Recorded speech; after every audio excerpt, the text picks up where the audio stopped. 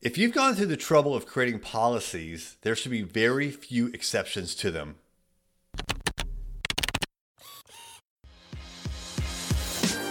Hey there, I'm Eric Olson. And I'm Kevin Daisy. Join us on our journey to building a $100 million company. What's happening? It's Eric J. Olson. I recently had a discussion with the sales team about whether we should make an exception of our sales policy for a particular client. Now, in the particular instance that we were talking about, the request for an exception made a lot of sense, actually, but it kind of led to a couple of other questions, like when should we be making exceptions to our policies, and should this be something that happens often?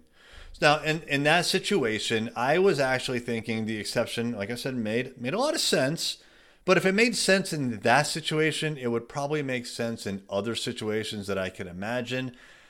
And if we're going to be making exceptions to our policy, that particular policy a lot, well, then what's the point of having the policy? Your policy should be the rule, not the exception, right? So if you find yourself constantly questioning policies or constantly getting requests from your employees or from your clients to make an exception, then you really need to question whether that is a good policy or not. You want that policy to apply 99.9% of the times. There's always going to be situations where an exception just makes sense.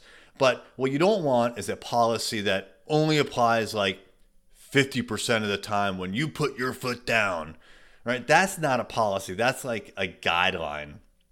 Guidelines are great, but guidelines should never be called policies. If it's a policy, then it gets followed. So like what I'm after when it comes to Array Digital's policies is I want to create these rules so that we make the decisions once.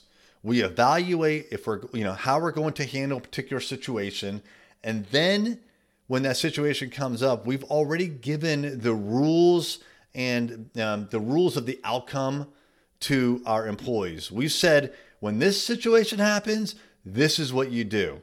And so they should not have to come to us and, number one, confirm that that's the way that they should do it, because that's the policy. Like, it's already been defined.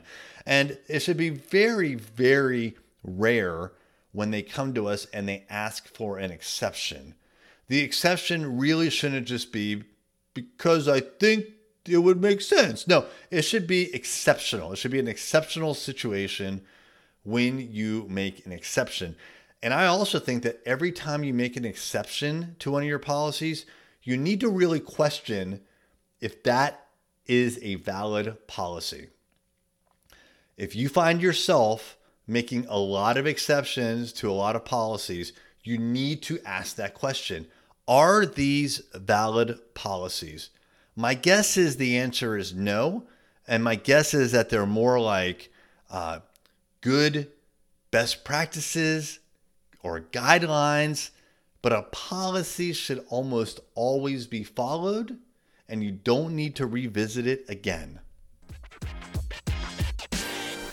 Thank you for listening. Is it time for a new website? If so, we'd love to help you out. Check out our website services at thisisarray.com.